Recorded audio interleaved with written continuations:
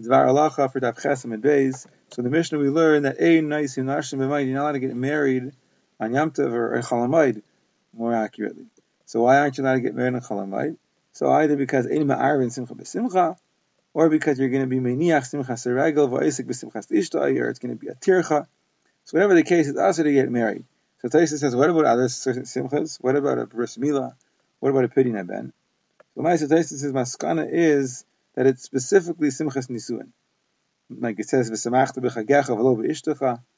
And even if you say, Ein ma'arvin simcha b'simcha, the Torah, that you only have with the ultimate simcha of Nisuin, of a chassan b'kala.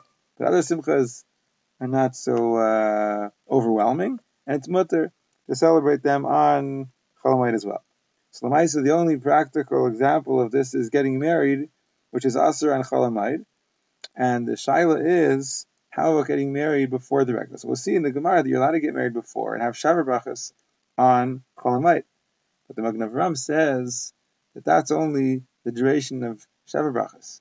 But the Suda Rishayna, the first Suda, if the Chasna would be, let's say, on Erev Yom Tov, and the Suda Rishayna would be at night, that's mamish like the Suda of the Nisuin, and that's Aser.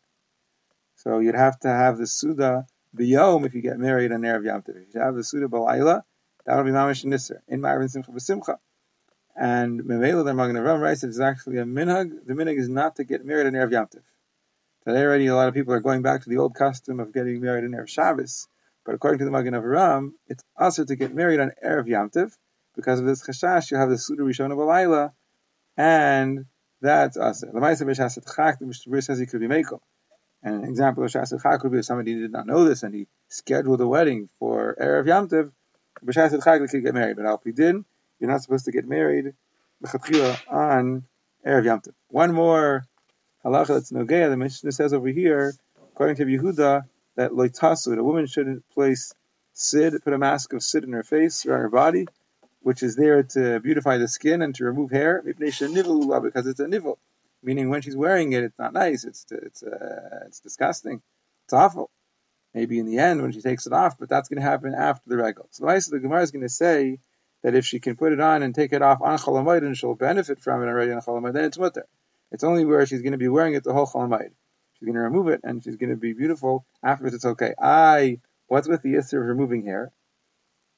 So the Paiskim say that Chazar were never geyser on removing hair from the body. They were geyser on removing hair from the head and from the face, for a man, a beard, but not from the body.